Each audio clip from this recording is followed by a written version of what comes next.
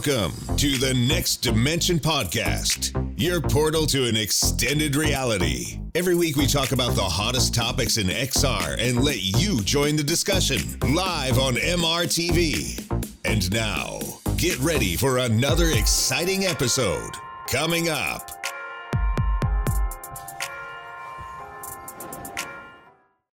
Hi and welcome to Season 2, Episode 23 of the Next Dimension Podcast, your podcast that's all about VR and a bit of AR. Today with a really special AWE 2022 recap show with Eric, Mesh Daddy Cool. Eric, how are you doing? I'm awesome, Sebastian. Thanks so much for having me here. This is a big treat for me, really. This is going to be amazing. For all of you who don't know Eric has an amazing YouTube channel called Q2C, which stands for Quest 2 Community, right? Yeah, it's Q2C VR Gamer, and it's started based off of the Quest 2 Community Facebook group, and we've kind of morphed it into an all-over virtual reality page and group, which is amazing. Perfect. Yeah, we're going to hear more about it later. Also here with us, Alexander from Starcade Arcade. Alexander, how are you doing? Hey, I'm doing good. Excited to be here. Great to have you. So, Alexander, tell us a bit more about the games that you're doing. Just very shortly, what are you working on right now? Yeah, absolutely. So I'm from Starcade Arcade. We've published and created 3 VR games, Star Blazer, Virus Popper, and Space Slurpees. Oh, yes. And Space Slurpees is on every single VR headset that I could imagine. Even it's on the floor. All over the place. Even on the HTC Flow when I tried it. And wow. Oh, it's there too. Space Slurpees. Yeah, so cool, man. Great. So I'm looking forward to hear more about you and Starcade Arcade today. And what it is like to be a VR developer in this still emerging market. So that's going to be super exciting. Thank you so much, Alex, for being here. And also with me, my name is Sebastian Ang. I'm the founder of MRTV and the host of the Next Dimension Podcast. For all of you out there who don't know this show, well, it is all about VR and AR. It is live every Saturday, 9 p.m. Berlin time, 8 p.m. London, 3 p.m. New York City, and noon in San Francisco. Or Santa Clara, where we actually met for AWE. That was so amazing to meet you guys. We had a beer. Awesome. Yeah, it was my, all the tech was great. We talked about it earlier. All the tech was great, but man, meeting all you awesome people. I met Alex for the first time there, and Sebastian. Great people. It was a blast. That was really the best, right? It was awesome. And this was my first convention since COVID. Same here. It was just so exciting to see everybody again and have these events in person. Exactly. That does make a difference, right? Video chat and stuff like we do now is nice, but really being there in person, it is still unbeatable. Right. So that was good. Yep. So this show every Saturday, and you can also listen to it on iTunes, Spotify, everywhere where you can find podcasts. And if you enjoy this podcast and if you love it, would be amazing if you would give us a 5-star review. You can do so on iTunes or simply get out your iPhone or iPad, open the podcast app, which is pre-installed, find the Next Dimension Podcast, give us a 5-star review, and that would be the best way to say, cool, love that show, please come back every Saturday. And we're now finally back after a hiatus of a couple of weeks, but now we're back. All right, cool.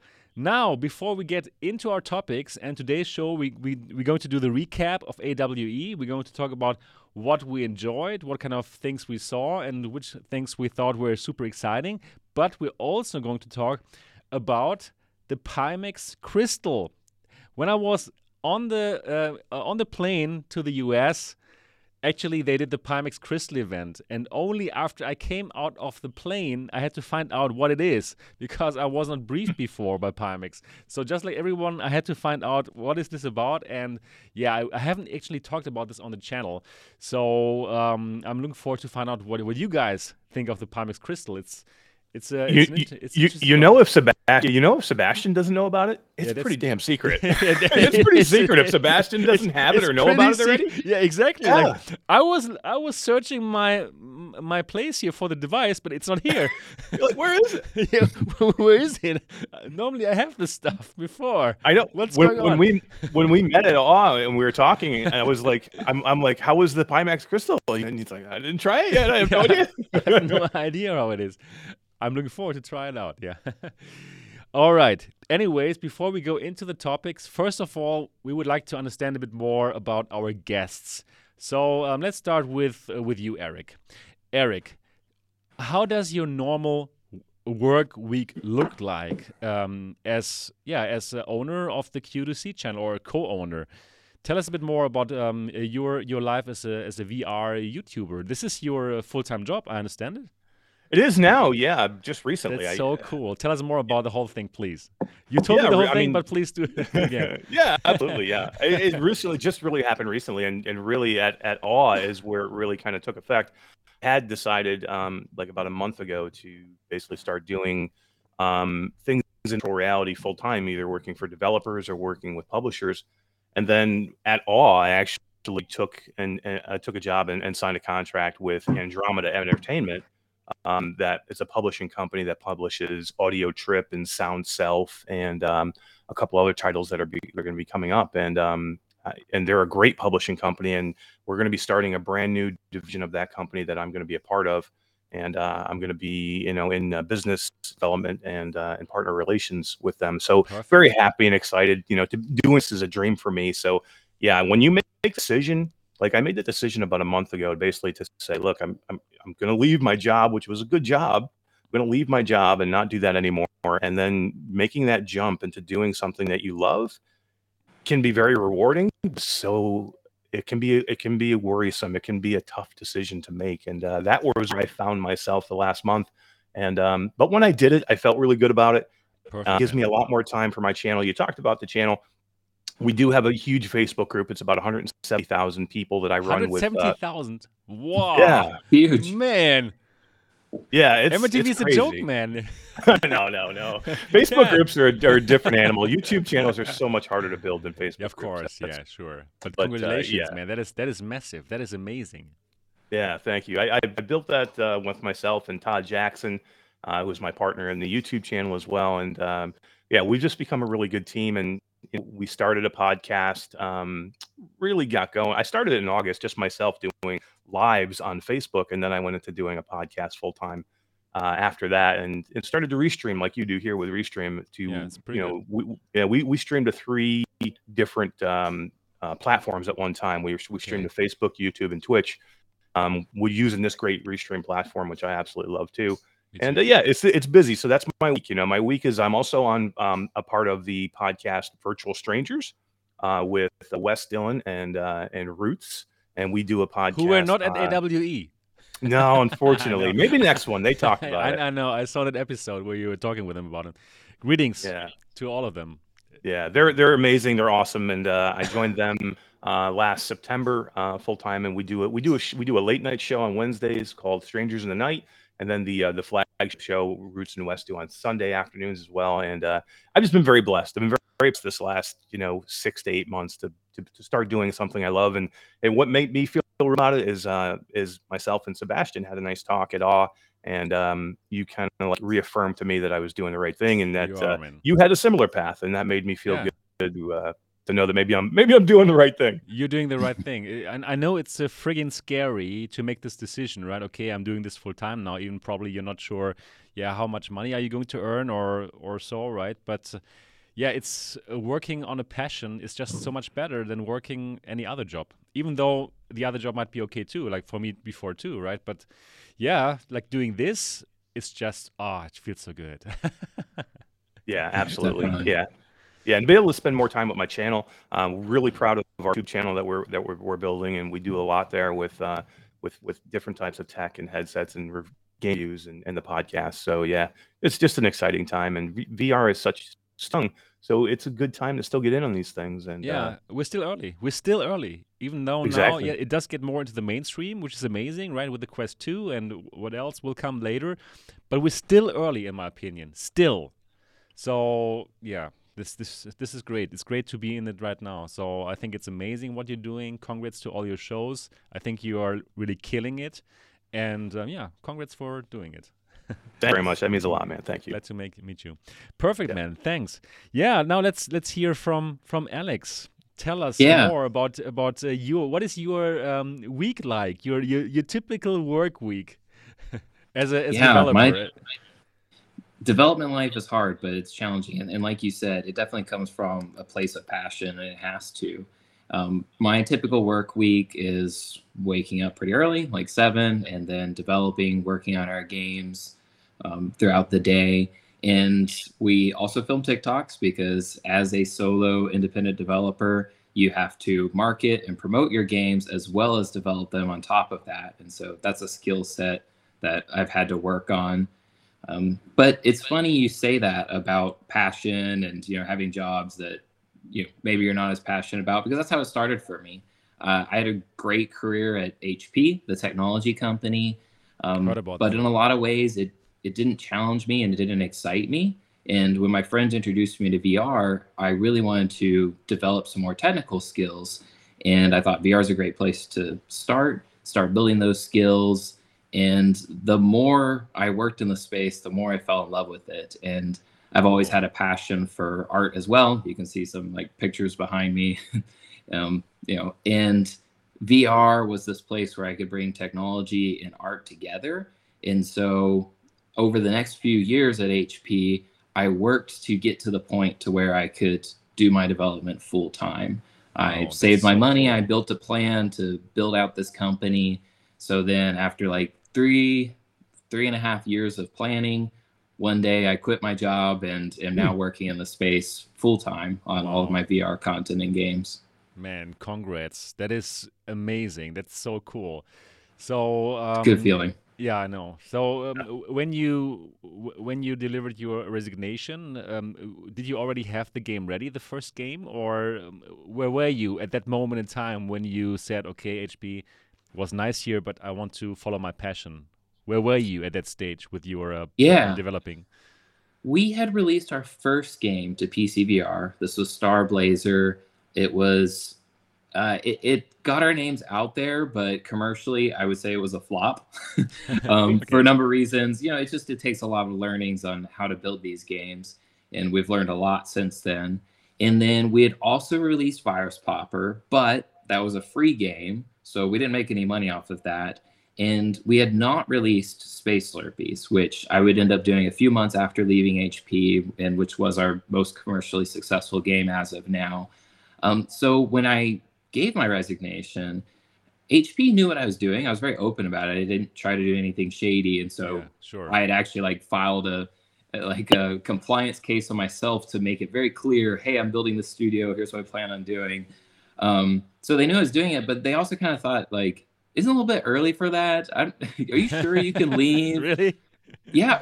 Actually, my boss at the time, she looked at me and she was like, you can't quit your job. You need the money to be able to support your VR work. And I was like, well, that's not true, actually. Okay.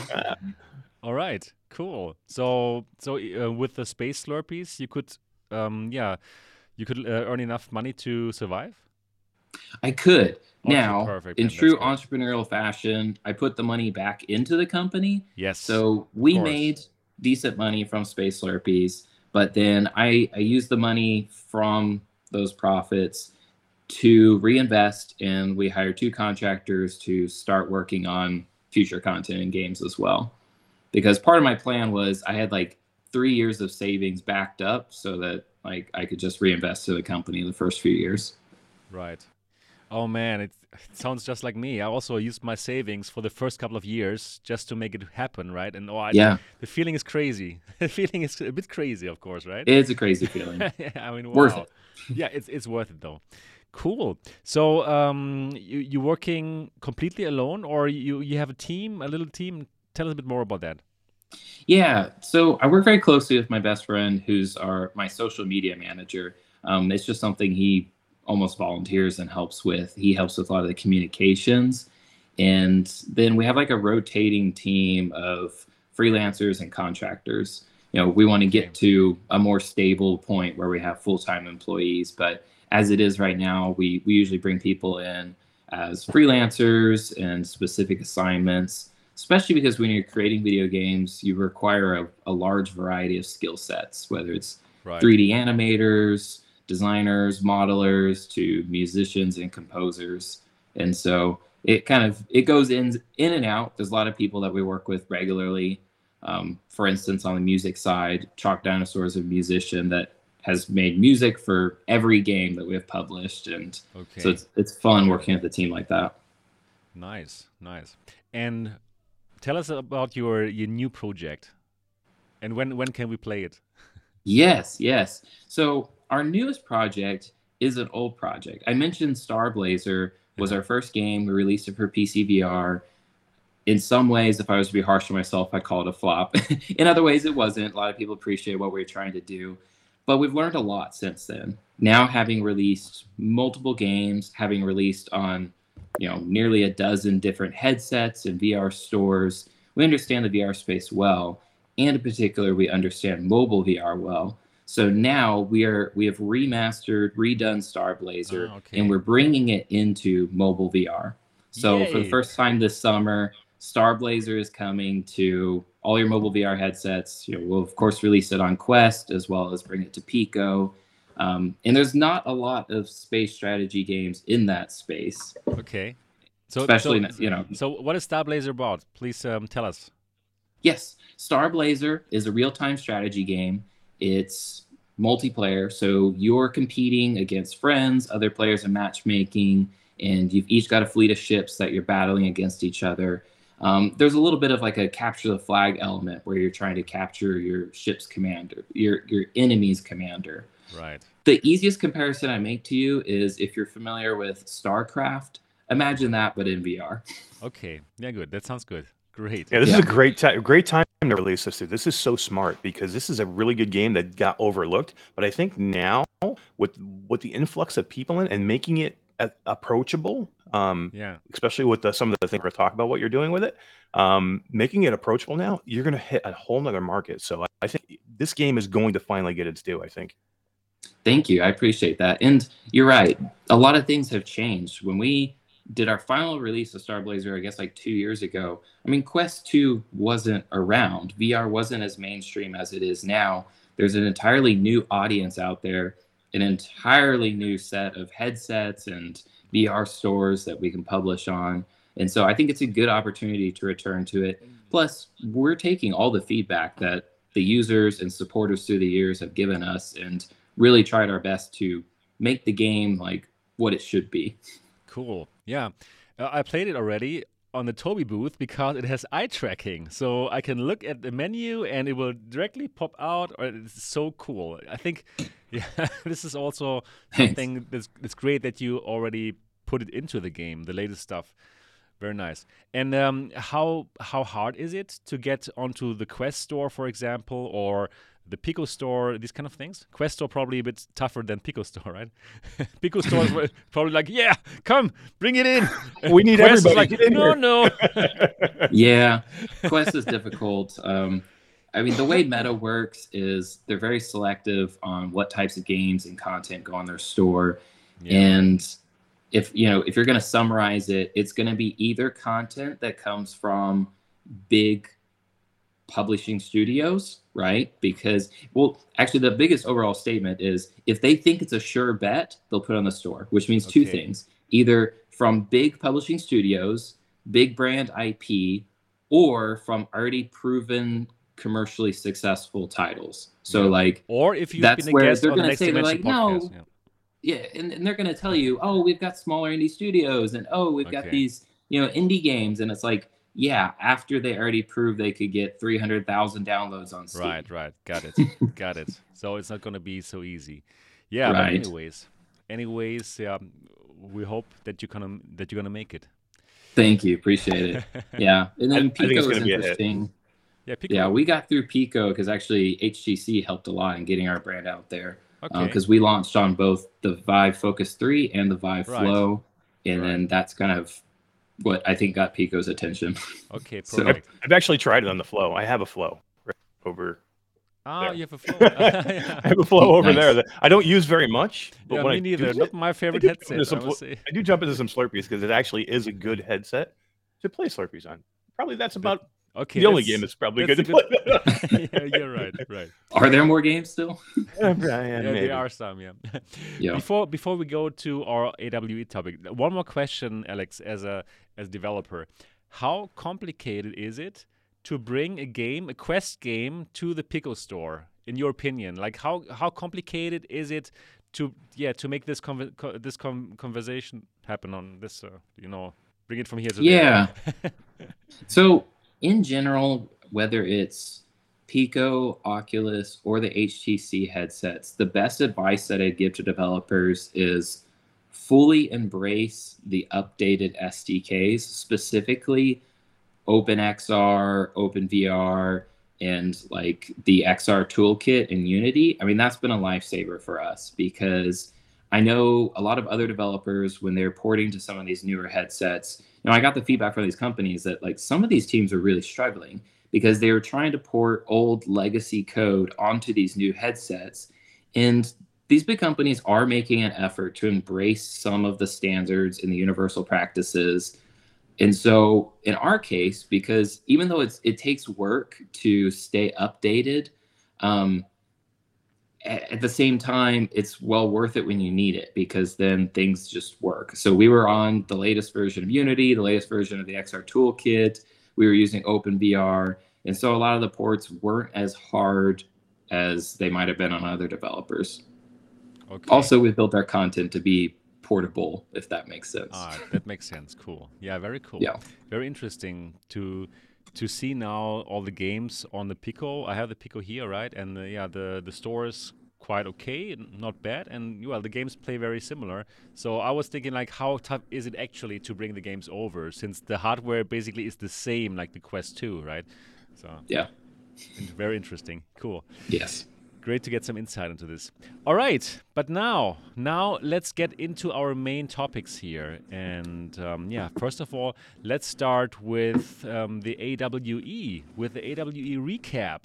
So I think we all agree the best thing is to meet all those people. And I think at AWE, what is amazing, everyone is just an XR enthusiast, right? Did you have the same feeling for that show? Yeah. Yeah, for sure. Oh, absolutely. Because I was at CES and I was at GDC this past year, and they were really good shows. But the VR, AR, XR world is still small in those shows. They're you're tech right. general. GDC is all gaming, but this is the first show that I went to that was all about virtual reality, augmented reality, mixed reality. So it was all of our people, which was great, which was amazing. Every person that you talk to pretty much has a passion for some type of augmented or virtual reality, which is really great. And you could have a conversation with them and just see their eyes light up when they see another person or talk to another person that knows what they're talking about. Because there's a lot of times that you go to these other shows and you start talking about something and people are like, what they just don't get virtual reality still when you still do these things. It's getting better, but it's still really small. So this show for me was by far the best show for meeting virtual reality people, meeting peers, meeting other people that are passionate about something. It makes a difference. It's cool. Do you have the same feeling, Alex? Absolutely. I think it's the most concentrated show of like VR content and users that I've been to. The only other one that was close was Oculus Connect, because obviously that's obviously also everybody around I've never been at to the Oculus time. Connect. Yeah. Yes. But kind of like Eric, most of the shows that I'd been to had been just general gaming conventions. We went to like PAX and G-Star. And while I love introducing people to VR, I also hate introducing people to VR because I want to show them my content, not teach them the basics of VR, right? But you end up doing that a lot at these big game shows. And it was really freeing at AWE because I could talk about VR very generally and everybody understands what I'm talking about because everybody in there has used it before. And that was really nice. Yeah, absolutely. Really amazing feeling to see all of these XR people. And for me, it was the first time that I went back to the States after the whole COVID thing. Well, it's still a thing, right? But it was just such a good feeling to be back. I always enjoy to meet you guys in the United States of America. I have the feeling somehow I go very well with the vibe there, with this kind of can-do attitude that Americans normally have, this kind of positive vibe. I also have this. I'm really this kind of very positive guy, and somehow I feel very good there. if that makes sense, if that makes sense for you guys. So yeah, I always enjoy to be in the States, and then to be there on that show that was really cool. Yeah. So now let's talk about what we saw. So Alex, what was your highlight from the things that you saw on the show floor? I think one of the most impactful experiences was the OWO haptic vest. Did you all get a chance to try that? I did not, but I heard from so many people who loved it. Tell us about it. Yeah, so that was a very unique experience. It's this haptic vest that sticks to your skin and simulates these different experiences. So the best way to explain it to people who are listening to this show is if you've ever gone to physical therapy or a chiropractor and they have those like sticky pads that they put on your back, it's basically those inside of a vest. I mean, that's oversimplification. They've obviously done a lot to work on the algorithms, but they're using electrical stimulus on your skin to create different sensations, whether it's bullets or getting punched or getting stabbed, or my least favorite, bugs crawling all over you. They have these algorithms to simulate these experiences. But does it really feel very similar or what? Eerily so. I mean, wow. You definitely feel like you're being attacked. Wow. That is crazy. Did you do the knife stab? Where you feel like a knife stabbing into you and then you can feel the knife twisting? Oh yeah, he did all of it. So they had like an iPad where they were like doing different experiences just to make sure it was working before you go into the overall game experience. And so it's a little alarming when somebody's like, okay, now I'm going to stab you in the belly. Now I'm going to punch you in the chest. It's okay. Like, thanks. But did you wear a VR headset? Yes. So then the big demo that they had is after they make sure it's working, they go through the different simulated sensations. Then they put you in a game experience where you're like fighting these flying drones and robots. And it's kind of funny. On one hand, I didn't want to do well because I want to feel what it feels like to get shot and, hit by these different robots. But then you can experience the sensation and an overall, VR experience. Right. Wow. Eric, you also tried this vest? Yeah, I've tried it twice. I didn't do it again at all, but I tried it at CES, tried it again at GDC, and both experiences were really good. When I tried it at CES for the first time, they were really, really busy, and they calibrate it for you. And it can take a long time to calibrate this to get the sensations to where you would want them to be, because everybody feels things differently. Okay. So they kept everything on the low settings the first time I did it, and I thought it was really cool, but I was like, didn't get the full experience. When I did it at GDC, I went into the thing and I was just like, he's like calibrating it for me, and he's like, how's this feel? I'm like, look, just jack it all the way up. Jack it all the way up to the highest you can go and hit me with whatever you got. Just hit it. Because I was like, I really want the full experience here this time. And he hit me. I want to feel something arm. Finally. Exactly. He hit me on the upper arm at one point because it's a short sleeve shirt. There is sensors right here. And my arm, I lost control of my arm. It like spasmed. That's how strong it is. And you can feel it because it touches you. It's like wearing a compressed shirt. So it's very tight to your skin. So you can feel it in your wrist muscles and your back muscles. And if it hits you right, like I had actually a couple of them had the couple of just turned back down. I'm like, oh, maybe that's a little high, but I'll maybe turn it down a little bit. But the best sensation that I had was they simulate a bullet shot where the bullet hits you in the front and you feel the impact in the front. Then you feel the exit wound of the bullet come out of the back of you. Oh my God. And then you sensation the blood trickling down you in the front and in the back. So you have that was cool sensation. Okay, that sounds really good. That was amazing.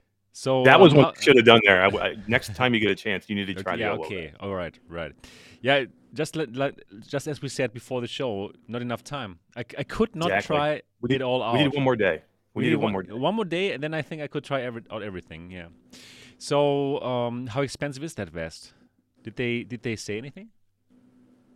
It's between $450 and $500. I want to say. That's okay. That is. Okay, I was going to let you say it first, but yeah, I think it was around $500. That is so actually pretty okay, right? That's better than the other vest, the Tesla suit, which is like way more expensive. So. Oh yeah. It sounds very similar in technology, as in like with the electronic, current going through your body. Yeah, anyways, cool. That sounds absolutely exciting. I will try out the vest next time I have the chance. Yeah, for sure. Eric, how about you? What was your highlight of the show? Oh my God, there was a lot. There was a Yeah, lot. I know. Let me first in your chat. I just want to say shout out to my two co-hosts of Reality Bites, Game Tag VR and Lamplighter Todd are here in chat. I just want to say hi. Here they are. Thanks. Hello there. Thanks for stopping by, guys. Greetings. We got Reality Bites right after this show. That is amazing. Yeah. But yeah, there was a couple things I tried. Here was my situation. We got there. The first day of the show is just basically meetings. You had or talks. So you have talks the first day. The expo floor isn't open yet. So during that time, we were doing a lot of the talks. But I had a chance to go and do the Vario XR3. Oh, And they had yeah. a private. Oh, Yeah, they had I a, love yeah. that. Oh, I was going crazy. I haven't uploaded yet, but I was going so crazy. Tell us more about it. Yeah, it was crazy, and it was the first thing we did because again, the expo floor is not even open yet at this point. So there's no technology really seen. It's all about talks and things like that. It's all about doing like Alexander did a great talk there as well with Toby that I got a chance to go see. But that's what it is for the first day. But that day, we actually got a chance to go into a private suite over at the Hyatt Hotel and do the Vario demo. The problem with that is it's the first thing I saw. And everything else paled in comparison to the demo. It was absolutely amazing. I've never seen anything like it before. And the version between VR and XR in that headset, it will blow your mind. Did you guys both get a chance to do it? Yes, I also did it. And to tell our viewers and listeners, what we were checking out was the XR3. It's their mixed reality headset. So it has a very nice, high quality color pass through, something that we haven't seen until now. We are going to see it with Cambria, right, and the Lynx. But right now, if you want really amazing color pass through, that is going to be the XR3. Right? It's not made for us, it's made for industry, and you can tell why. It's so good. It's unbelievable. It's so cool. I was telling everybody this story. This you guys know because you've been at these things and tried headsets before. The pass-through is so good here. When the demo is over, normally, what is the first thing you want to do? Because you're in a room full of people watching you when you do these demos. You feel, and you're in VR, so you feel like you need to yank the headset off so you can make eye contact and start talking. The demo's over, so you don't need to be in there anymore, right? Yeah. This pass-through is so real that I had a probably 2 to 3 minute conversation with 2 or 3 people that were around me and with the headset on. And again, everything was done. The demo was over. Normally I would just yank the headset off and start talking to them at that point. With this, I didn't feel the need to get out of the headset because the pass-through is so real. I almost forgot I was wearing the headset. The pass-through is mind-blowing with this. The pass-through is amazing. And also what I saw, the 3D of the pass-through is perfect. There's nothing wrong. Like you see your hand in front of you when you do this, and it's just like the real hand. So it's not smaller, it's not bigger. The 3D is not wrong. The perspective, everything is right. You can totally work like this. It's freaking amazing. It's so good.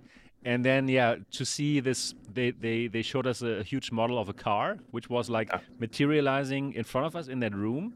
And then what I really loved was that kind of occlusion.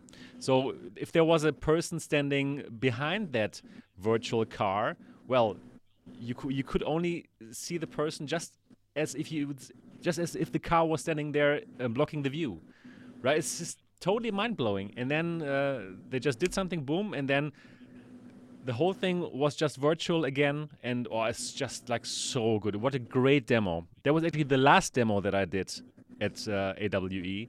So I you're lucky. That's what I should have done. Yeah, that's the best way to do it. It was just wow. It was the highlight, one of the highlights. So I told the lighting, okay. The lighting too, right? The lighting. Did you notice the light car? Yeah, it was real time. Right, exactly. Like when you looked at the car, there was lighting. Like we had lighting in the room, and if you stepped in front of some of the lighting, you could see the shadows on the car. Exactly. It was real time, crazy. It was real time, and it was just unbelievable. And I told them, okay, this demo is so good. I can totally see how all the executives from Mercedes, Porsche, and whatever they show them, they directly just buy that, right? They directly buy that. It's just so good. Yep. I also think Vario totally killed it here with that. They have a great product, and they're very successful with it. Cool. Yep, I also agree with that. This was really good. Another thing that I personally found amazing, wait, let me just find the video where I'm using it, is this here, the Yaw 2 motion simulator. That was pretty amazing. I always wanted to try it out, but now I finally did. And I had the time of my life. I'm not sure if you watched this video, but I'm using it here sometime later here. And I was, okay, now we have advertisement. Damn. I want to make money here with this, it seems. YouTube got you. Damn, now I have to let the ad go. Yeah, but the Yaw 2 motion simulator, absolutely incredible. I was just smiling and giggling, and I couldn't believe what's happening there. Look at my face, it's so funny. Oh my God. So I was playing some roller coaster, or we were playing some roller coaster in that. And then in the roller coaster, you also get to shoot things. And I was just like so amazed by it. I was just thinking, okay, if I have this thing, I don't need to go to Disney World anymore. I have all the rides at home, all. And it just felt the same. I'm telling you, it was so similar. Did you try it out? I didn't get a chance to try that one, but look at this.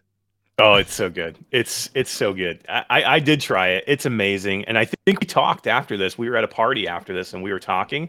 Yeah. And I think we both said, I think we're both getting that. We're both going to try and get this next, right? I want one of these. This is the most desired thing that I want next. Yeah. You know, I love hardware, really. But this is really on a different level. And I can just imagine like I'm a tall and heavy guy, you know, like 94 kilogram, and this thing had no problem like shaking me around and doing all this stuff, and it just felt so much more immersive than without it. Yeah, I want it, and it's not even like so super expensive. Probably $2,000 or $3,000. Yeah, it's not cheap, no question about it. Yeah, but for what it is, it's affordable, right? But for that kind of thing, it was just a killer. So I mean, to your point, like, what's a 4-day pass to Disney World plus plane tickets plus hotel? Exactly. Yeah. Right. And you even don't get your nice food that you can get at home. Yeah. Right. Oh my goodness. Everyone needs one. I'm just can imagine how amazing like flight sims would be, or racing sims, or any of these sims, where this kind of movement will help you with immersion, right? So yeah. Yaw 2. So the only it's amazing how smooth it is too, right? Yeah. Like I've tried other motion simulators, and it can be rough. Y'all can be rough when it wants you to be rough, to have that feeling of being rough. But when it's supposed to be smooth, it is so smooth. Like there's no like jerky movements that like throw you around. Like I've seen them where they almost shake people's headsets off. That are so they're just too much. You know what I mean? And it's not here. And like somebody I think was asking in the chat, like, what do you think of wear and tear or use over this? I think it's really well done, really well made. So you don't have a lot of that hammering, you know, jittering, you know, where you would have things fall apart quickly if you were using it a lot. Here again, you can even see where you are in here. The movement up and down, you are moving a lot up and down, but it's actually smooth when you do it. It's not like it's not bouncy or anything like that. It is, exactly. So anyways, I had to get out of this really fast because the night before we had a party. We did. Yeah. And then I was feeling a bit like, I need to get out of this very soon here. Yeah, right. but it was really good. So wow, Yaw 2, that was also one of the winners for me, and I hope that they can get their production ramped up as soon as possible, because I think the only problem is that they have is that they need to produce it, mass produce it, and send it out to people. I think if you order it now, you can only get one in December or so. So this is the limit that they have right now. But wow, that was really good. Cool. And what I personally also really enjoyed was this here. Let me show it to you. There are different kind of cool things. The light field monitors. Have you seen the Sony one and the Leia one? It was super shocking for me. Yeah. There was a couple of good one there, like 3 or 4 really good. Oh, really? There. Okay. Leia stole the show from me, I think. Yeah, Leia was amazing. You're looking now at the Sony one, but I think both were pretty amazing, honestly speaking. But I also like the Leia one a lot. So I was not aware like how far we are with technology, honestly speaking, with this 3D technology. So when you looked at this light field displays, it was perfect 3D without glasses. Perfect 3D.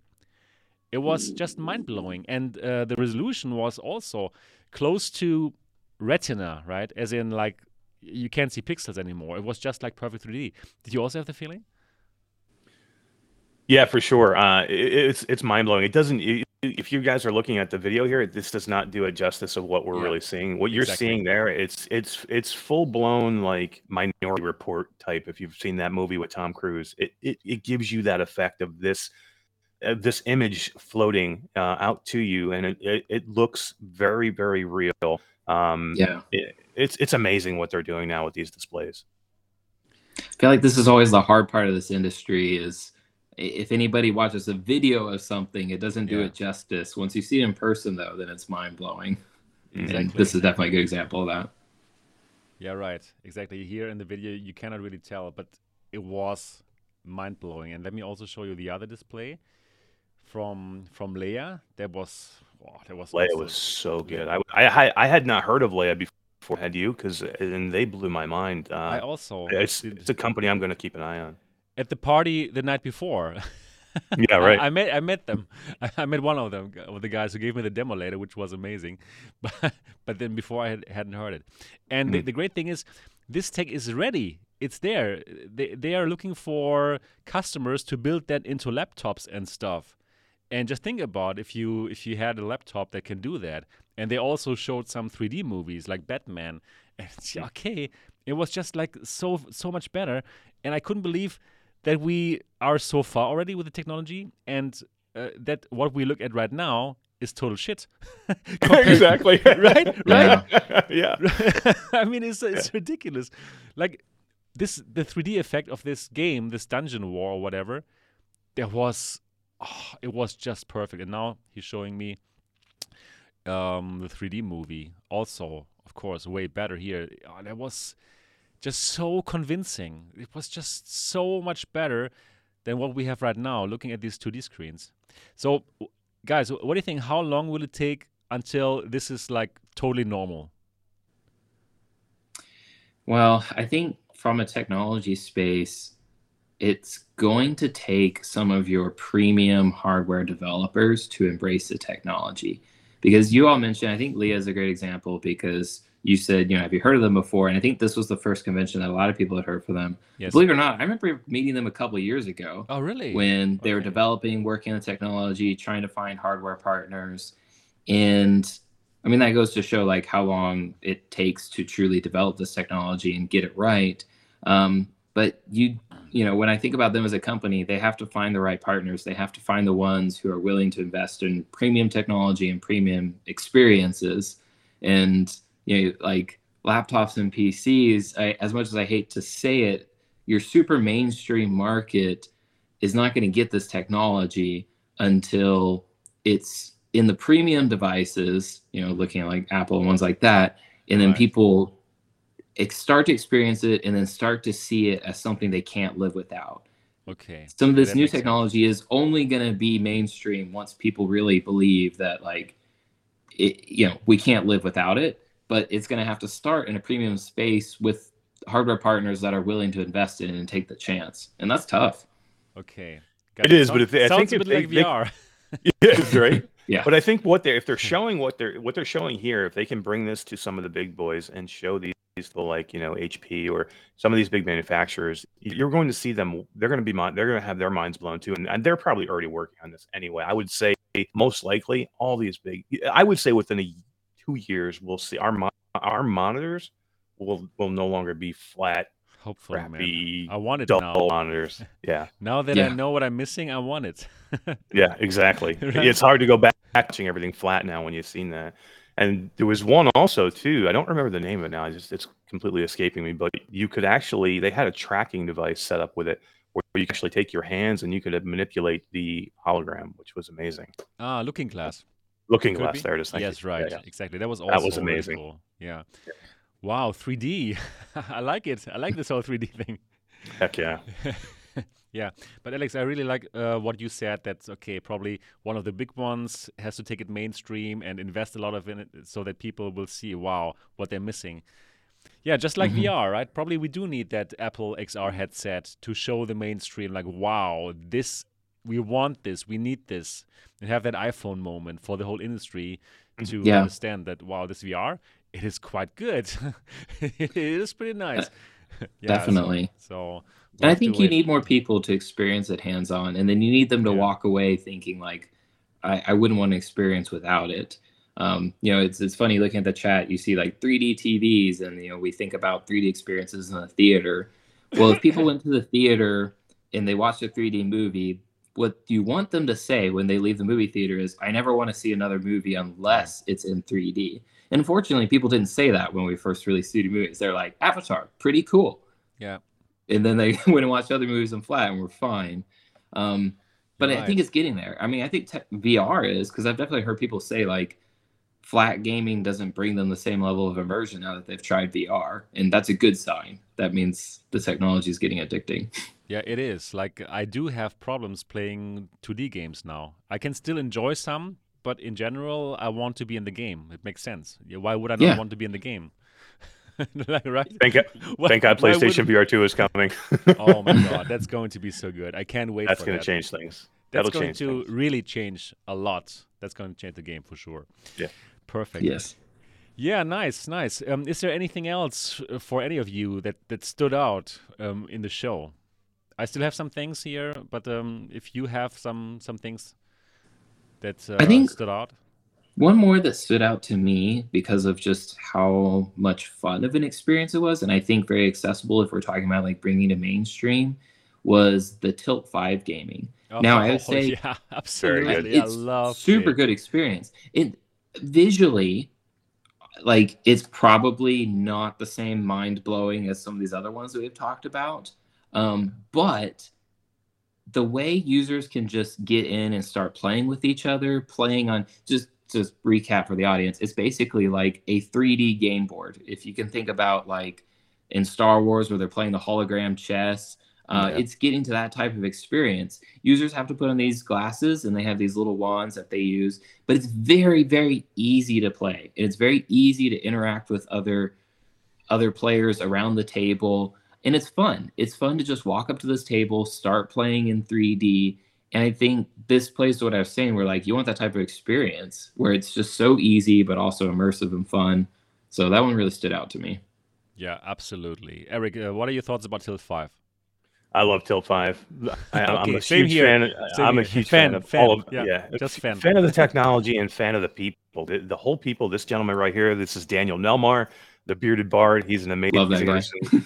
Same here. You know, I think Stephanie Greenhall, Jerry Ellsworth, the whole God. team there. They're just all good people. When you have good technology, but you have amazing people behind it, it makes it better. I want to root for these people more, right? When you know, totally rooting for them. You know, you get somebody like Alex who's doing amazing things with his game. I root for these developers because they're we've all seen people. There's people out there like, wow, you're great, you're really amazing, but you're kind of a jerk. You know, I don't really like you. You know what I mean? But when you can find people that are amazing people behind the technology, then it becomes more like personal for me. Like I have a stake in the game because I think that they're brilliant in what they do, but they're just good people, and it just makes it better. So this whole team right here, I for Tilt 5, man. I would promote them whenever I can because number one, the experience is amazing. I think it's going to be really, really great. You can get them right now, and then the people behind it are really great too, and it definitely helps. Yeah, there he is. Yeah, here. Yeah, this is now the moment when I tried for the very first time in my life, and I came all the way to the States to try it out. Because before I was always excited about the concept, but I couldn't imagine how it looks. How is the 3D effect? How bright is the picture? What about the FOV? So I was so stoked to try it out myself. The technology, it sounds so interesting because the headset actually, it projects the picture to that gray reflective board, and from there it comes back to your eyes. So it's not like the glasses would directly project them into your eyes. So therefore, the video, the 3D picture that you see, it's perfectly stable on that board. Very stable. It's super stable. It's not like some other AR things where it's shaking around or what. No, it is super stable on that board. The 3D effect is perfect, and the picture is super bright. Even though we were in that expo hall, right? It's super bright, and it's just really everything that I had hoped for. It worked. It is great. I absolutely love it. And yeah, just like what Eric said, on top of that, and all the people are amazing. Okay, what is not to love, right? Exactly, what is not to love? It's like, it's so cool, and it's not even expensive, in my opinion. $359. There's a couple questions in the chat about content for it, and I wanted to speak to that because kind of to Eric's point, I'm now rooting for them now too, because I think they're a good company, and I think there is going to be a lot more content for it. I know that they themselves have been supporting getting new content onto the device. Couple of things that they've done, like as a company, is one, they've made their SDK very easy. You need to do that for developers. We like hearing things like drag and drop assets, and works out of the box. And you can tell they put a lot of focus into making it easy to bring games over. Also pretty smart about how they distribute the content. I was very surprised to learn that like a lot of the content you can get from Steam, you can get from normal places that gamers are used to shopping for games and content, and they're not trying too hard to like restrict it to their platform. And I think having that type of like open build mentality is going to attract more developers. Yeah, you're right. Hopefully. So now you can pre-order it in, I think, 30 countries, and you should totally do so if you're into this kind of tabletop gaming in a holographic way. I mean, you should get into it. I think $5 you can pre-order it too. For $5, you can get your name on a list and pre-order. That's crazy. That is a really good price. However, I must also say, at the moment, still every single player needs a gaming PC, right? So this is at the moment the problem that I see. It's tough to really meet at a place and everybody brings their laptop. Okay, it is doable, but wow, it's not going to happen so often. So what I really hope, my big hope is that they will make it so that it's simply compatible with an Android phone or an iPhone. I think they're working on it right now, and that you can play lots of games also from your mobile phone, right? That would be the best case. What do you guys think? Yeah, I mean, that's what they're actively working on. I think Jerry Ellsworth has stated that, they could have something within a month or 2 months. They're working on it that quickly, that they'll have it set up where you're going to be able to use it with an Android and hopefully with an iPhone. And they are working on, doing they're going to try and do package deals. I know that, where you can buy multiple headsets to have with one board. They're not doing that currently, but they're working on that. And I think she stated also that they want it to work where you only need one PC. They're working on that actively right now. So you can be in one household, have one PC or one phone, or each on your own phone or something along those lines. So you're not doing that. But right now, currently, you could still use it for what I would use it for, which is if I wanted to play something, Sebastian in Germany, I'm in New York. We could do that. He has a board for $350. He has a board and a headset. Alexander, you're in where are you, Alexander? Houston, Texas. Houston, Texas. That's perfect. Three of us could be playing right now. You have a board for $350. I have a board for $350. That is Sebastian has a board for $350. We could all hang out and play together and have great experience. And that's what I really think it's for right now. You're right. And that is already cool enough, I think. That already is worth it. So, yeah, absolutely a big fan of this technology. And obviously, we all want that Demeo comes to this. This is just a match made in heaven, right? I'm so curious why this is not already happening. So Revolution Games. Me too. Resolution Games, make it happen. I've been pushing because I just got this in the mail today, the new book for cool. The Serpent. Nice. Yeah. Great. Yeah. I've been pushing. Awesome. Every time I talk to Resolution, I'm like, guys, go see Tilt 5. This belongs. This game is perfect for that. You guys tried the Lenovo experience with Demio while you were there with the Lenovo glasses. Yeah, this one I must say I was not so a big fan of. I mean, it's cool that they're trying it, but it seemed like the dimensions were off, and then the AR was not so perfect. I don't know. What was your feeling about it? I thought it was cool that they did it. Right. that they can do it. You know what I mean? Yes. I'd prefer to see it on the Tilt 5 because I think it would be a better experience there. Being able to do that and seeing the Demio like laid in your own environment and seeing that moving the characters around was cool. But you're right. You're right. It wasn't perfect. And those glasses, I think those little glasses are $1,500. So what? I think that's what they are. Bring me the Tilt 5 now. Tilt 5. Are you kidding me? Tilt 5's in the house here. It's just so much better, the experience. I think the FOV was not good from these Lenovo glasses. Again, it was shaking. It was not perfect and stable. So no. I had to dismiss it. I told them there. Go play Demio VR. Right. I told them at the booth, okay, guys, Tilt 5, please, Tilt 5. I can in my video. I'm mentioning it like a couple of times when I was there. Yeah, right. Well, and there was, but let's get to another booth now, which I thought was pretty amazing. It was a surprise for me. OVR smelling technology. Have you tried that? That was really like surprisingly amazing. Did you have the same feeling? You tried it, Alex? Yeah, the smelling technology. It's definitely an interesting one. Always interesting once you start talking use cases too. Yeah. You see me smelling here. Eric, tell us about your thoughts about it. So I've tried a couple before in the past, and this probably was one of the best ones I've ever done. They did one smell that really kind of sealed it for me. They did like a burning marshmallow. If you would be like roasting or toasting marshmallows. Exactly. And I literally almost had to look out of my headset because I thought maybe somebody was faking it and like toasting a marshmallow next to me because I really thought it smelled exactly like a marshmallow. And I like the form factor of this because the ones I've tried before were always big. A lot of them, the systems I've seen, they actually hung around your neck. And like they had like vials, down like on your chest. This one snaps where, kind of like, goes right onto the bottom of your headset. And I think this is doable. I think this is close. I mean, they could do something like this if they get something passed by the FDA. Yeah.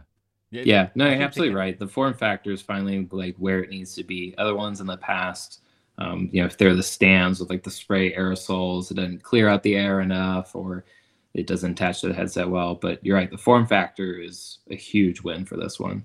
Form factor is great, and also how well it actually works. That they can show you, I don't know how to say show you different kind of smells within seconds of each other, and it is different. It's really different. So the old smell is kind of gone, and the new one is there, which is normally the problem of these kind of technologies, that the old smell, it stays around.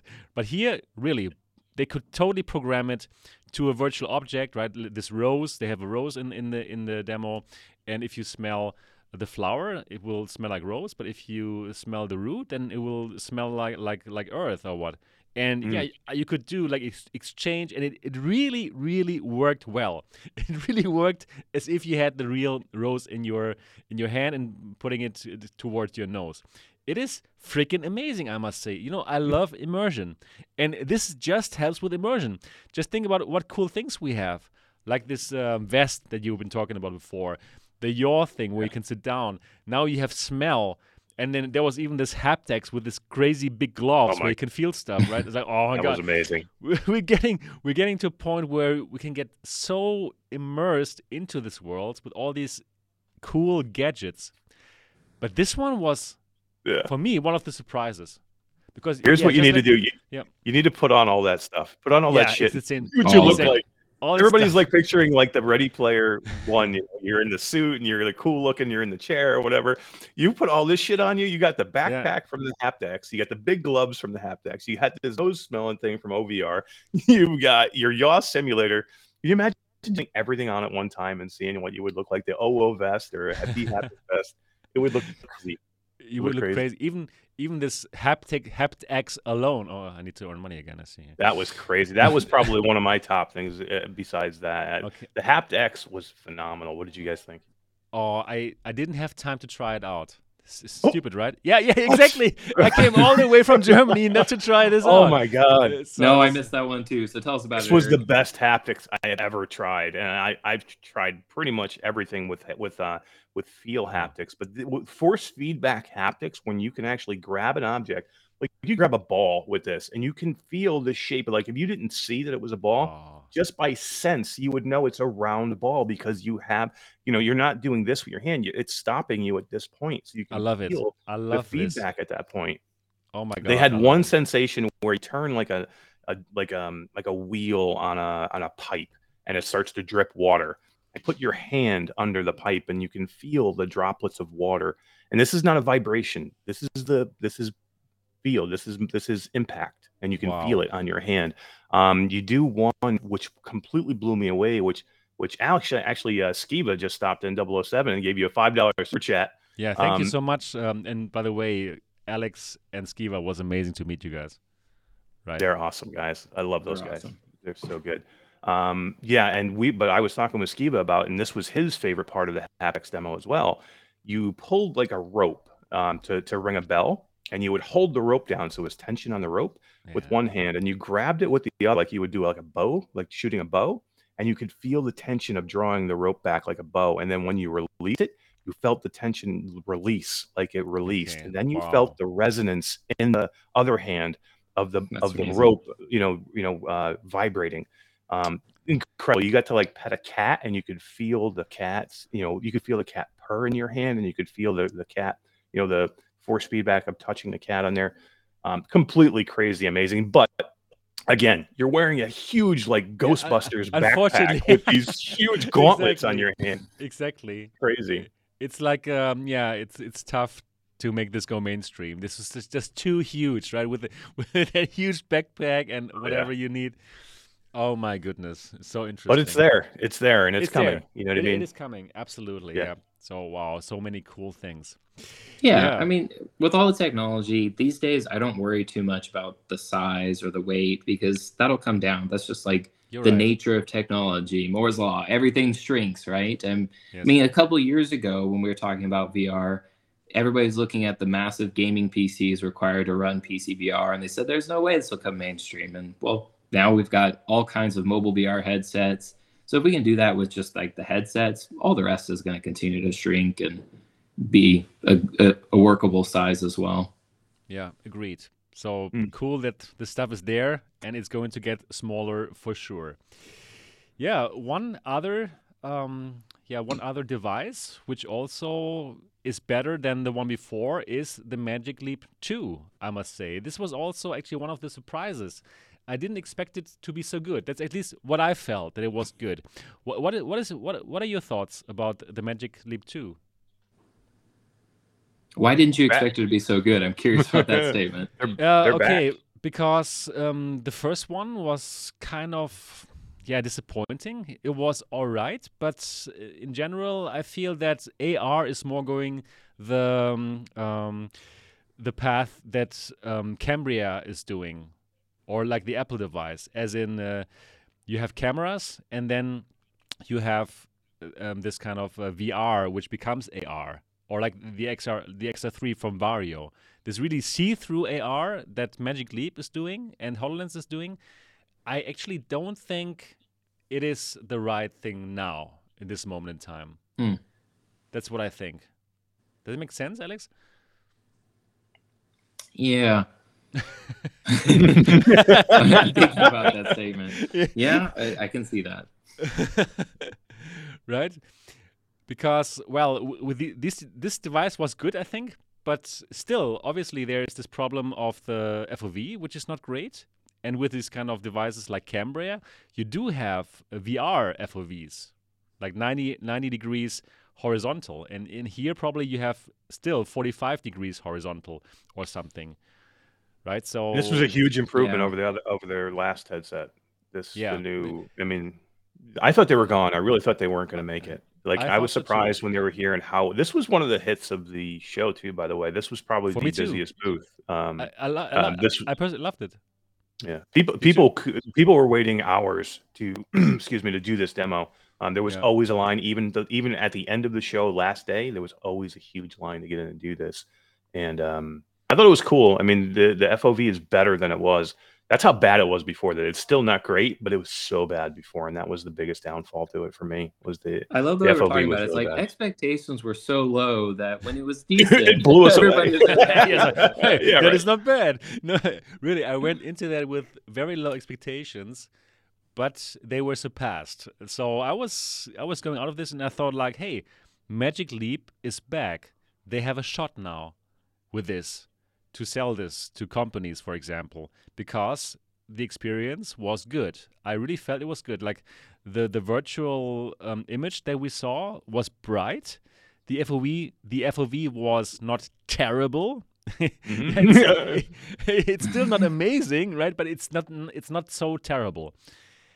And what I thought was that it's very comfortable, the headset. It's very light to wear. So you do also have to wear the compute unit, like a little purse. But I forgot about it. I totally forgot that I was wearing it. I'm wearing it here right now, yeah. And the greatest feature, though, the most amazing feature, is that dimming feature.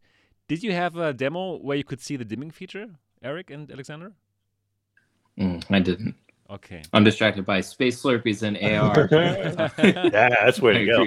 I did get to try. The dimming feature was very cool, and I think that was one of the saving graces of it to get it closer to what we're talking about. My concern for this is I really, really think that the Lynx has a good chance to be something special.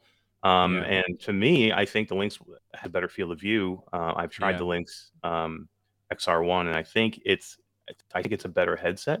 If Stan can get things figured out with that, to where he can start checking these things, and if the final product is anything like the demo for the Lynx, that is going to be something special. Agreed. Yeah. Yeah. So, see, that's the thing, is like the first Magic Leap, when it came out, the expectations, as we know, were set almost too high, and then everybody's disappointed. But then now that the second one's here and they show it, the problem is now they have so much more competition, especially considering the amount of like investment they put in early on. Kind of blew the head start. Now at this point, there's a lot of people with good technology. Exactly. Now they're competing with other headsets like the Lynx, or even with the Cambria, honestly speaking. I'm sure the Cambria will have this kind of functionality like the Magic Leap 2 has, but better, since it's going to be a very good color pass-through. I'm sure that Meta is going to do an amazing job. Right, like Eric and Alexander, we have seen what Vario can do with that $5,000 device, right? With that great pass-through.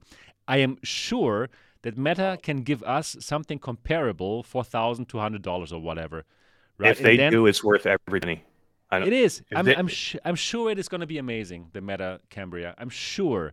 And then for $1,000 something, you have a device that is way better than the Magic Leap 2, that can do way more things, and it has so many games on top if you want to use it for gaming. But you can also then bring in all these cool AR apps that are going to come. So I really think that even though I really enjoyed the Magic Leap 2, it's going to have a tough time against the Cambria, the Lynx R1, and also in the future, next year, the Apple device. I'm pretty sure it's going to blow it out of the water. Yeah. It's getting competitive. It is. It is getting competitive. Yeah. That's what you say a lot about, walking the floor. You can say that about a lot of these companies. You're almost like, this is amazing, but it's too late. You know what I mean? You say that a lot. Is it too late? I mean, did it pass them by? And unfortunately for some, it will. And this market is moving so fast right now that, if you don't get your stuff out, you quickly can be antiquated very fast. And all of a sudden you find yourself moving on to your next project already because it just doesn't work anymore. It's just not as good as it could have been if you launched it a year ago. Exactly. Yeah, I agree. But still, it was interesting for me to see that dimming technology. So there's one demo, then suddenly they say, okay, now we're going to turn off the lights, and poof, it's kind of black suddenly. And they can also use this feature not for the whole field, but they can choose which part of your world becomes black, and so they can make real blacks in this kind of AR glass.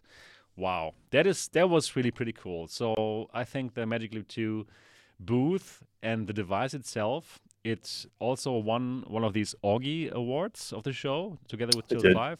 And yeah, I thought that was correct that they won because it was really a very nice device and definitely better than the first one. And I do think they have a shot, but yeah, lots of competition there now. Yeah, cool. That's basically what I had in mind for AWE 22 recap. Do you have anything else that you would like to point out or tell the audience?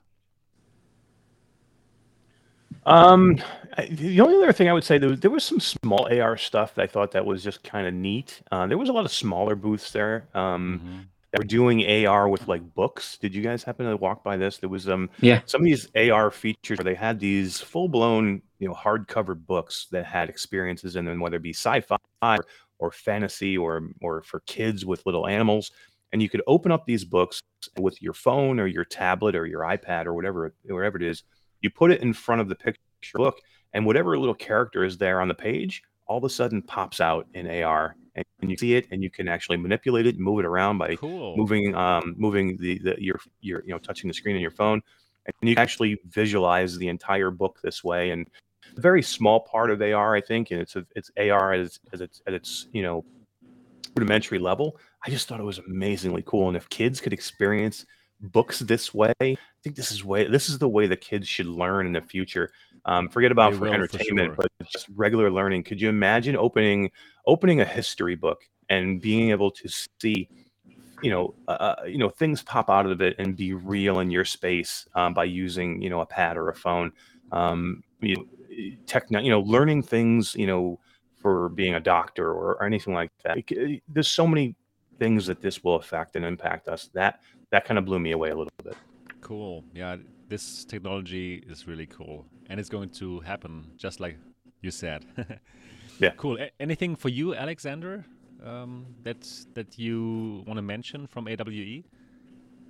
I guess it's a bit selfish, but I think eye tracking, the interesting thing I wanted to mention is, we talked about putting the games, but what I found interesting about AWE was the responses on eye tracking, because when I first started talking to Toby like a year ago, and they expressed that like anecdotally when they worked with developers, sometimes people weren't sure about like the use cases for eye tracking. But when I left AWE and some people started experiencing the content, and yes, experiencing my own game, like I said, this is somewhat of a What's the name again of it?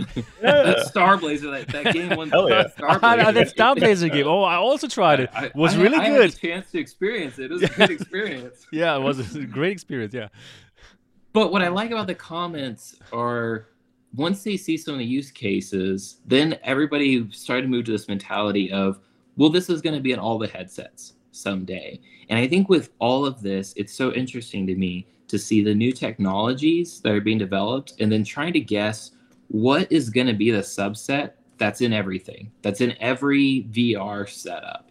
I mean, if you look at like, game consoles, for instance, you can see like lots of different things that were experimented in controllers, like little touch pads and things like that. But at the end of the day, there's still some like table stakes of what goes into a game console, or, even with cell phones. And I think VR is going to be like that too, is we're starting to now circle the drain, and users are starting to figure out like, what is the bare essentials that every VR experience needs to have? Is it going to be smell and haptics and eye tracking and things like that? I think people are starting to figure that out, but I'm enjoying that experience.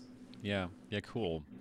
And I also was at the Toby booth and did all the demos, and yours was your game, Star Blazer.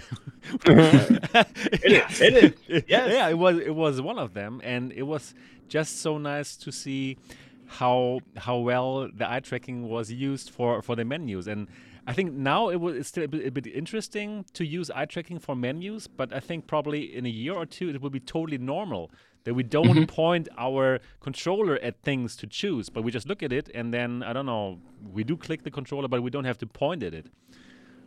And, no, I agree, because it's like, we started in VR with like using a laser pointer to select everything, but if you can just select by looking at things, it is more intuitive, and I think people really embrace that, and it made sense to me, which is why we did it. It does make lots of sense, yeah. But I was wondering, also in the game, can you look at the starships and choose them, or is it just in the menus? Okay. Yeah. So the menu, Right. like in my talk, I discussed the menus and I shared that with the audience because I was like, this is what everybody can implement in any game application. I think you should. And then I also mentioned specifically for Star Blazer, you have the different ships to control, and you've got a massive fleet of ships. And so it makes sense to give the users an extra amount of granularity in their selection and let them be more specific. And your eyes know exactly what they're looking at, right? And so you can look at ships in the game, you can get information, statistics, as well as select them to use them. Yeah. Okay. Cool. So, when does it come out? This summer. This summer. Yep. Hell yeah. Soon. Perfect. I'm wondering, is there any headset that has eye tracking already? Then, yeah, the Cambria. Yeah, so I would say available right now, you have HTC has the eye tracking version of their Vive, and then Right. Pico, that's what we developed the mobile VR version on, the Right. Pico Neo 3 2 Pro Eye. Yes. Yeah. Bro, Yep. Pico Neo 3 Pro Eye. Oh, wow. That is I a have great to name. remember That's a mouthful. It's a mouthful. Are you kidding me, man? Pico Neo 3 Pro Eye. Who comes up with this kind of name? Not me. anyways. You could- me neither. We could maybe see it soon on the Pimax Crystal. That has eye tracking. Wow. What a perfect segue. Oh, that was probably the best Wow. segue It's- ever. It's the Eric, talk show host in me. You know That was how good. to That do was that. smooth. You know how to do that. Exactly. So that wow, I'm shocked how good that segue was. So the next topic. If you're finished with talking about Star Blazer. Yeah. No, that was such a smooth transition. I'm not gonna we have to get exactly. Yeah. So while I was in the plane to the United States of America, this happened. The Pimax Crystal event, and Pimax launched a new headset, or told us about a new headset, which is the Pimax Crystal. And the Pimax Crystal is a headset from their new reality series, very similar to the 12K QLED, but it does have a few things which are different. For example, it has new lenses. I'm not sure if I can show them here right now. Probably not. I don't know. Here. Oh, there you go. Yep. These are aspheric lenses. So aspheric lenses means they are crystal clear, not very unlike the Fresnel lenses, which have these concentric rings. So these kind of lenses will help us not having lots of aberrations, and especially also no God rays. Like, for example, the Valve Index, which is like terrible, and also other headsets. Most headsets with Fresnel lenses have this problem. Also, just like any headset of the Reality series, this is a standalone headset with the XR2 chipset, and I hope I can here are the lenses, right? Interchangeable And lenses too. they are interchangeable lenses, so you can choose if you want to have a clearer picture, or if you would prefer a still clear picture but a wider field of view. And also noteworthy that actually for these headsets, the field of view is not as crazy big as it was normally with the headsets, with the Pimax headsets, but it is just like a bit bigger than the standard headset. It's still a bit bigger, but it's not like huge. The difference is not so huge. So that is interesting to see. Interchangeable lenses, exactly. Standalone headset, very high resolution for the panels, 2888 by 2888 for each eye. So very high. QLED mini LED technology. So we should get very nice colors and really good blacks. And the device is coming out earlier than the 12K QLED, their flagship headset that they have been telling us last year. So this should be very interesting. Price point is $1,800. Let's see if we have another whole picture of the device here. And also there are different kind of front covers. So actually this is an inside-out tracked headset, a standalone headset, just like the Quest, for example, comes with its own controllers. But if you're not happy with inside-out tracking, if you want to have the Lighthouse tracking, you can also get this Lighthouse cover. pretty interesting concept, in my opinion. Price $1,899, and that is not so cheap though. But it's cheaper than the $2,500 Pimax 12K QLED. So let's start with Alexander. What are you making of the Crystal? Yeah, I think it's awesome. And while the price point's high, let's also brief reminder, anything that doesn't require a gaming PC is great and already cheaper than things that we've had in the past, right? So that's a good thing. So all standalone headsets and everything with the capabilities, exciting. And then, I'm excited that Pimax is still around and pushing the boundaries. Same here. And, when I saw it, I was like, okay, good. They're back in it. I mean, they're definitely high-end premium, but I'll put my Slurpees on any headset. Yeah, so. I just wanted to ask, have you already it. worked on putting it onto the Pimax store? Yes, tell us, how is the Crystal? Tell us, does it feel put on? Does it look good? Tell us all about it right now. Yeah, I'll be very careful with my answers, but our games will look great on any headset, especially ones with specs like that. Okay. That's a great answer. Wow, he's good. He's good. He's good. He's absolutely good. Exactly. Good. Yeah, cool. Eric, what are your thoughts about the Crystal? Here's the thing. Pimax has put themselves in a weird spot here. I'm a fan of Pimax because I'm glad they're still in the space, right? It would have been easy for Pimax just to bail and just say, look, this isn't working out. We're just going to go enterprise, or we're just going to go away, because they've had their issues over the years. I can tell you this. I recently got a 12KX. It's one of the best headsets I've ever had. 12KX? You have something. I'm sorry, the 8KX. I'm sorry, the 8KX. You have it already. I want the 12KX here. So, but it's one of the best sets I've ever put on. I absolutely love it. It's my new daily driver. I have a Valve Index I could use, and I prefer to do that because I like the headset better. So they do some things really, really well, but then they kind of put themselves in a weird spot because they jump into so many different pools. Like, if I just would focus on one and just say, look, this is us and this is what we're doing. I will say this. They're improving themselves with what they do. They're getting a much better reputation. They're starting to get away from that bad reputation they've had. I applaud them for still innovating and doing these things. Making a standalone platform. We need this. We need more of this. We need Pico. We need Pimax to be a force to help us. We need more. The more we have, the better it is for everybody. So I'm extremely interested in this headset. It is a lot of money, but what I'm telling everybody is just hold on. I understand you think you're like $18.99. Forget it. I'm not doing it. But we don't even know what the Cambria is going to cost yet. They just said it's going to be way more than $800. That could mean it could be $1,800. So if the Cambria jumps down and says, hey, we're $1,800, does the Pimax Crystal seem so far-fetched now?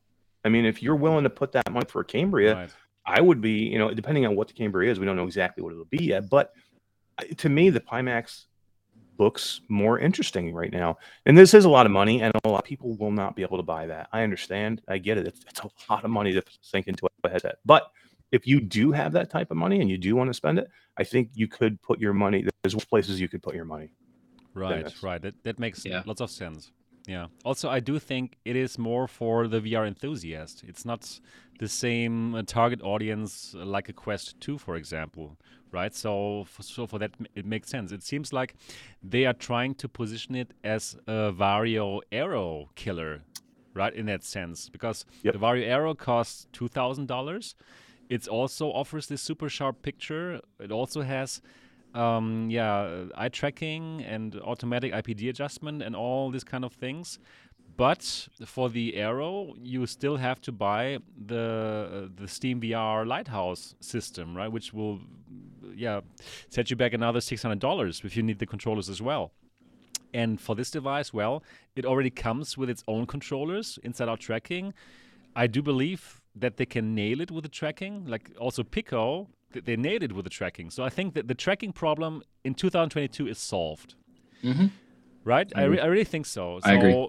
So with that said, okay, it might be a really nice competitor for the Vario Aero, which has the same kind of nice visuals, probably even a bit bigger of an FOV, and it's wireless.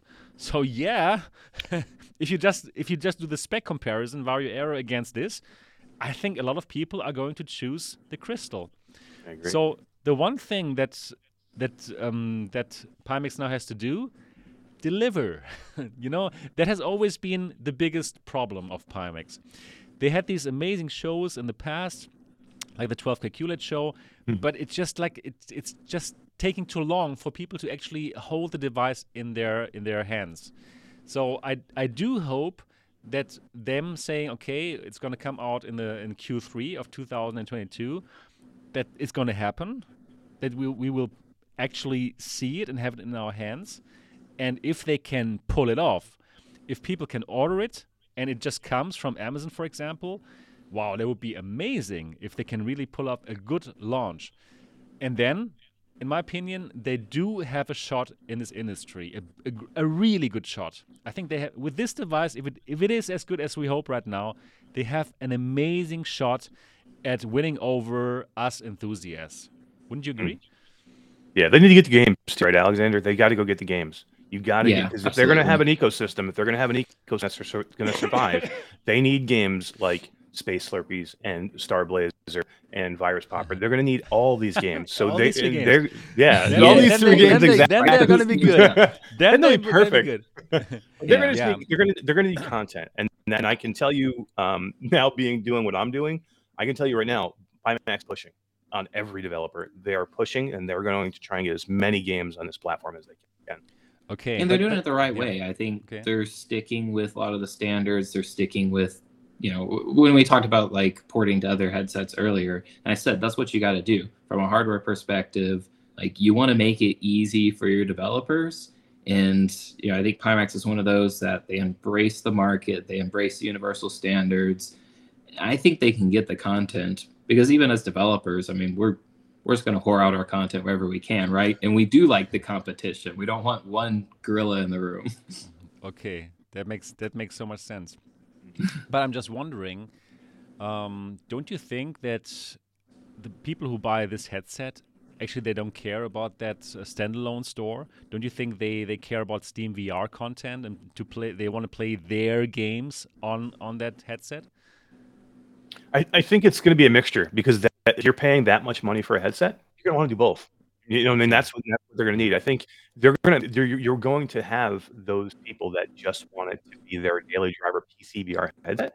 But if you're able to play other games that are only standalone or maybe not on PC VR and get some of those games, I think when you can give a whole package, the value of what that is, or what that price, the value to that price point becomes much easier to swallow. So I think it really has to be, a whole package for Pimax to make this work.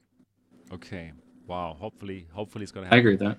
Yeah. Now, what I think is a bit alarming is that I don't have the headset here. Exactly.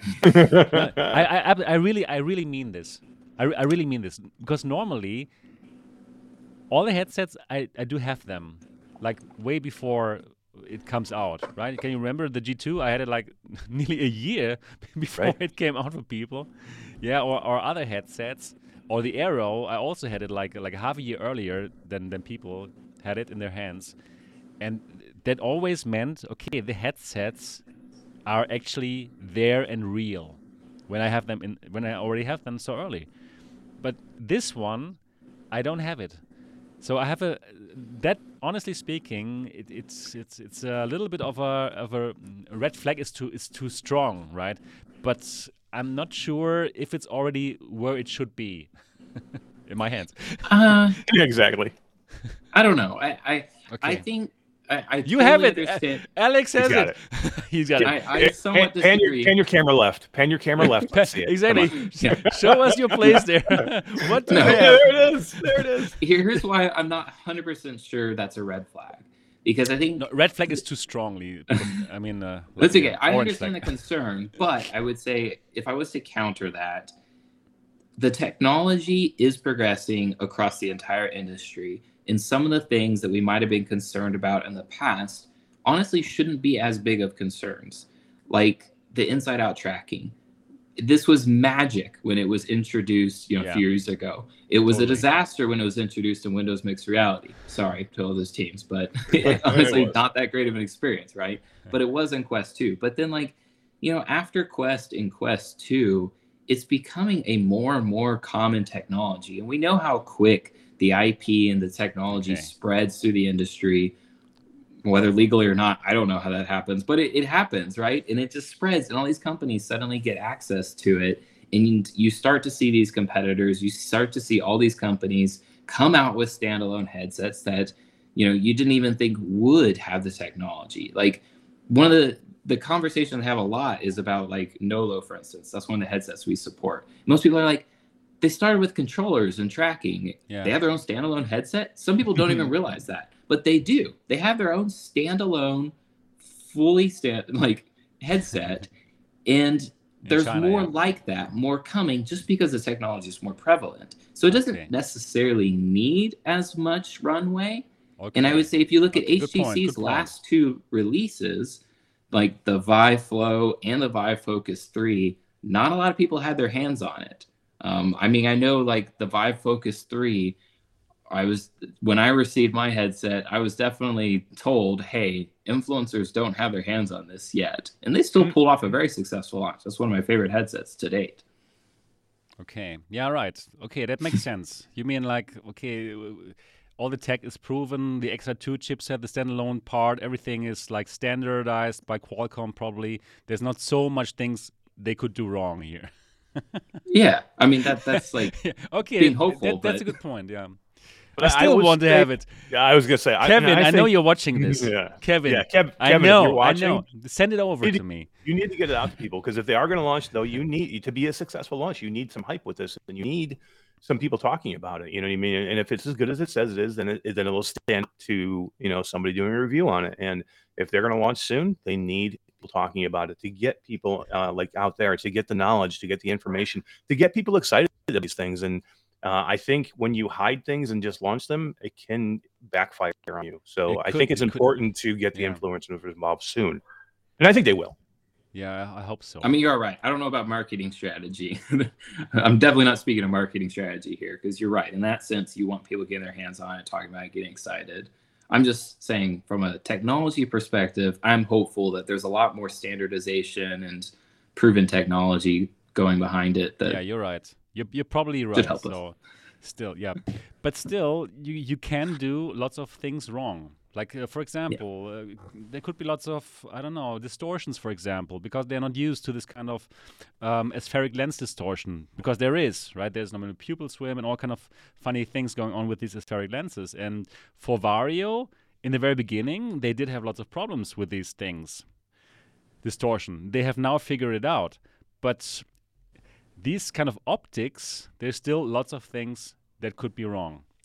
Yeah, let's hope. We have to look through this. We have to look through the headsets. That's what I'm actually looking forward to. Now, what do you guys think about the price point? So 1,900 versus 2,500 of the 12K QLED. Do you think people are going to jump at that crystal because it's there earlier, or do you think people are going to wait for the full device, the 12K QLED? Eric, what are your thoughts? That's a really, really question.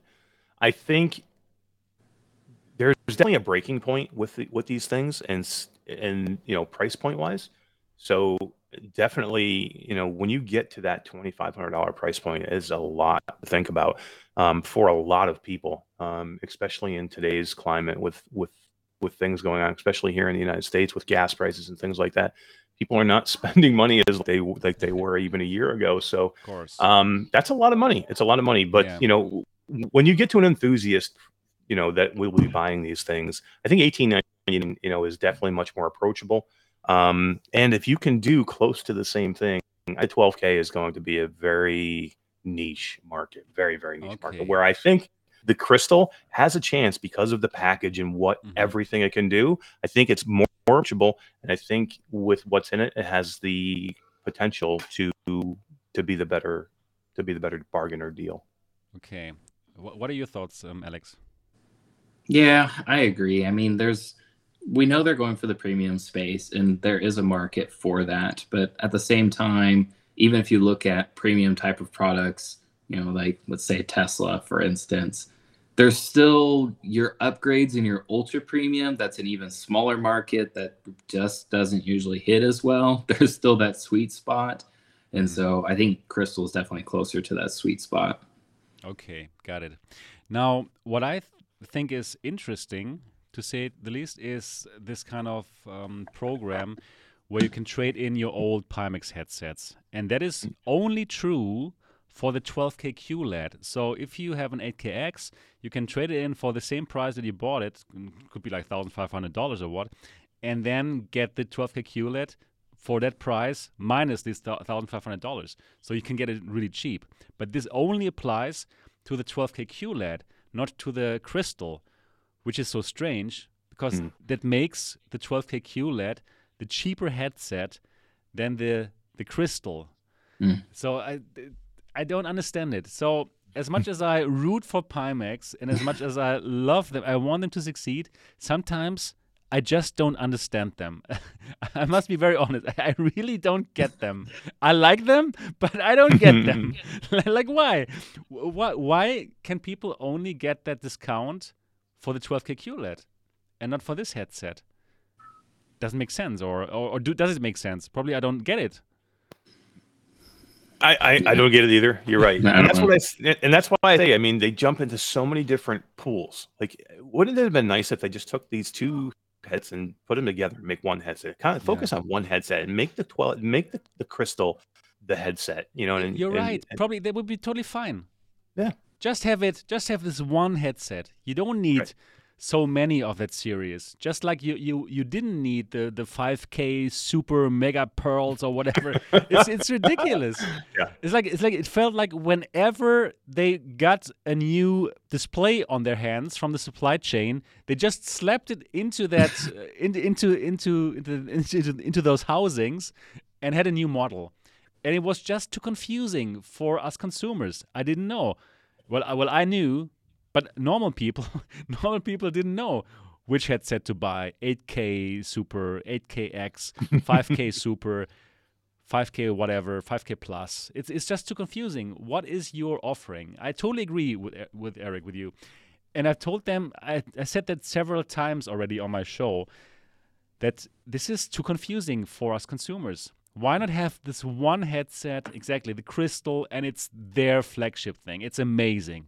And they put all their resources, all of their development resources into that thing, and that's what they're known for. And I'm sure they would sell like crazy. Yeah, I agree. I mean, in general, I think all brands should simplify their marketing to a simple product line and really just focus on delivering a few things really well. I mean, I would say that for any business. So I agree. But you might see this happen. Find market fit. Yeah, and you might see this happen. You might see the 12K QLED kind of like ease away, and maybe they start focusing. If the Crystal is a bit more of a hit, or if it pays off on what it's saying it's going to be, maybe they'll see, and maybe they'll kind of like put more of their eggs in that basket. Yeah, hopefully. Also, what I still cannot understand is the following. This is the Pimax website. It is so bad. It's like, I mean, does it make sense? Immersing into the metaverse with any headset purchasing, the accessories kit, enjoy. I mean, I'm not a native speaker, right? I'm not an English native speaker, but that sounds wrong to me, right? I mean, they need some localization. They need some localization, right? Yeah, you're right. They need some localization. Sure. Yeah, right. But well, they have, right? They have people who can speak English on their team, right? Like Kevin, obviously, right? So I don't understand how things like this can happen. I just don't get it. I just don't understand how something like this can happen. Yeah. Hopefully they're spending all their money on develop and just not paying anybody to do this. I didn't understand how it could happen until I tried to start learning Chinese, and then once you understand like the grammar of other non-English languages, then suddenly all the grammar mistakes start to make sense because you're like, oh yeah, If that was directly translated in Chinese. Yeah, of course. I totally get it. But what I don't get is when you have like English-speaking people on your team, like the person who made the presentation, or Kevin, or Survivor, or any. Why isn't there one guy who would look at this and would just tell the team, "Hey guys, please, this is like a very bad on us, on our whole image, to have this kind of website which looks super ridiculous there, right?" So I don't know. Yeah, Alexander, do you still learn Chinese? Yes. Yeah. Actually, my girlfriend's Chinese, so now I have to be dedicated to learning more Chinese. You need to teach me. 我说一点你说一点点中文，很好，很好。Yeah, my wife is Taiwanese, so I learned it. So that's very exciting. Nice. Yes, it is. Okay, cool. Yeah, let's get to the end of the show, because I know Eric has the next show coming up in 15 minutes. So I don't want to overuse your time. I just want to say thank you so much for being on the show, both of you. It has been amazing, really cool, and I hope that I have both of you on the show in the future again. Hope you enjoyed it too. Definitely. Thanks for having us. This was amazing, and I was super honored to be here, and to be here with Alexander too, which I got a chance to meet in person in Santa Clara, which was a lot of fun too. And thank you very much. That was really cool. Yeah, so absolutely, all of you, please check out Alex's games. Yes, Starblazer. Yes, please. Space Slurpees, which is on anything that you can put on your head. Pretty much. We try. Exactly. Yeah. Exactly. And absolutely check out Eric's YouTube channel, Q2C. And also definitely all of the amazing talk shows, like the talk show which is coming up. Eric, come on, plug it now. We've got Reality Bites coming right after MRTV, the Next Dimension podcast, 5 p.m. time. We've got myself, Gamertag VR, and Todd Jackson, Lamplighter, are going to do a nice little show wrapping up probably some of the showcase and see what's going on for the week on Reality Bites. Perfect. This would have been the next topic, the upload showcase, but you know what? Just watch it on Eric's show and on Gamertag's show and on Todd's show. There you're going to go into all the details of what games have been shown there. Amazing, definitely. And yeah, thanks so much for coming onto the show. Yeah, for all of you out there who are watching right now, give it a thumbs up. Definitely. And again, if you enjoy the show, the best way to say thank you is with a 5-star review on iTunes. Get out your iDevice, find the podcast app, find the Next Dimension podcast, and do leave us a 5-star review. And really do it. Don't just say next time. Now. Get out your iPhone now and do it, because it does help us a lot. All right.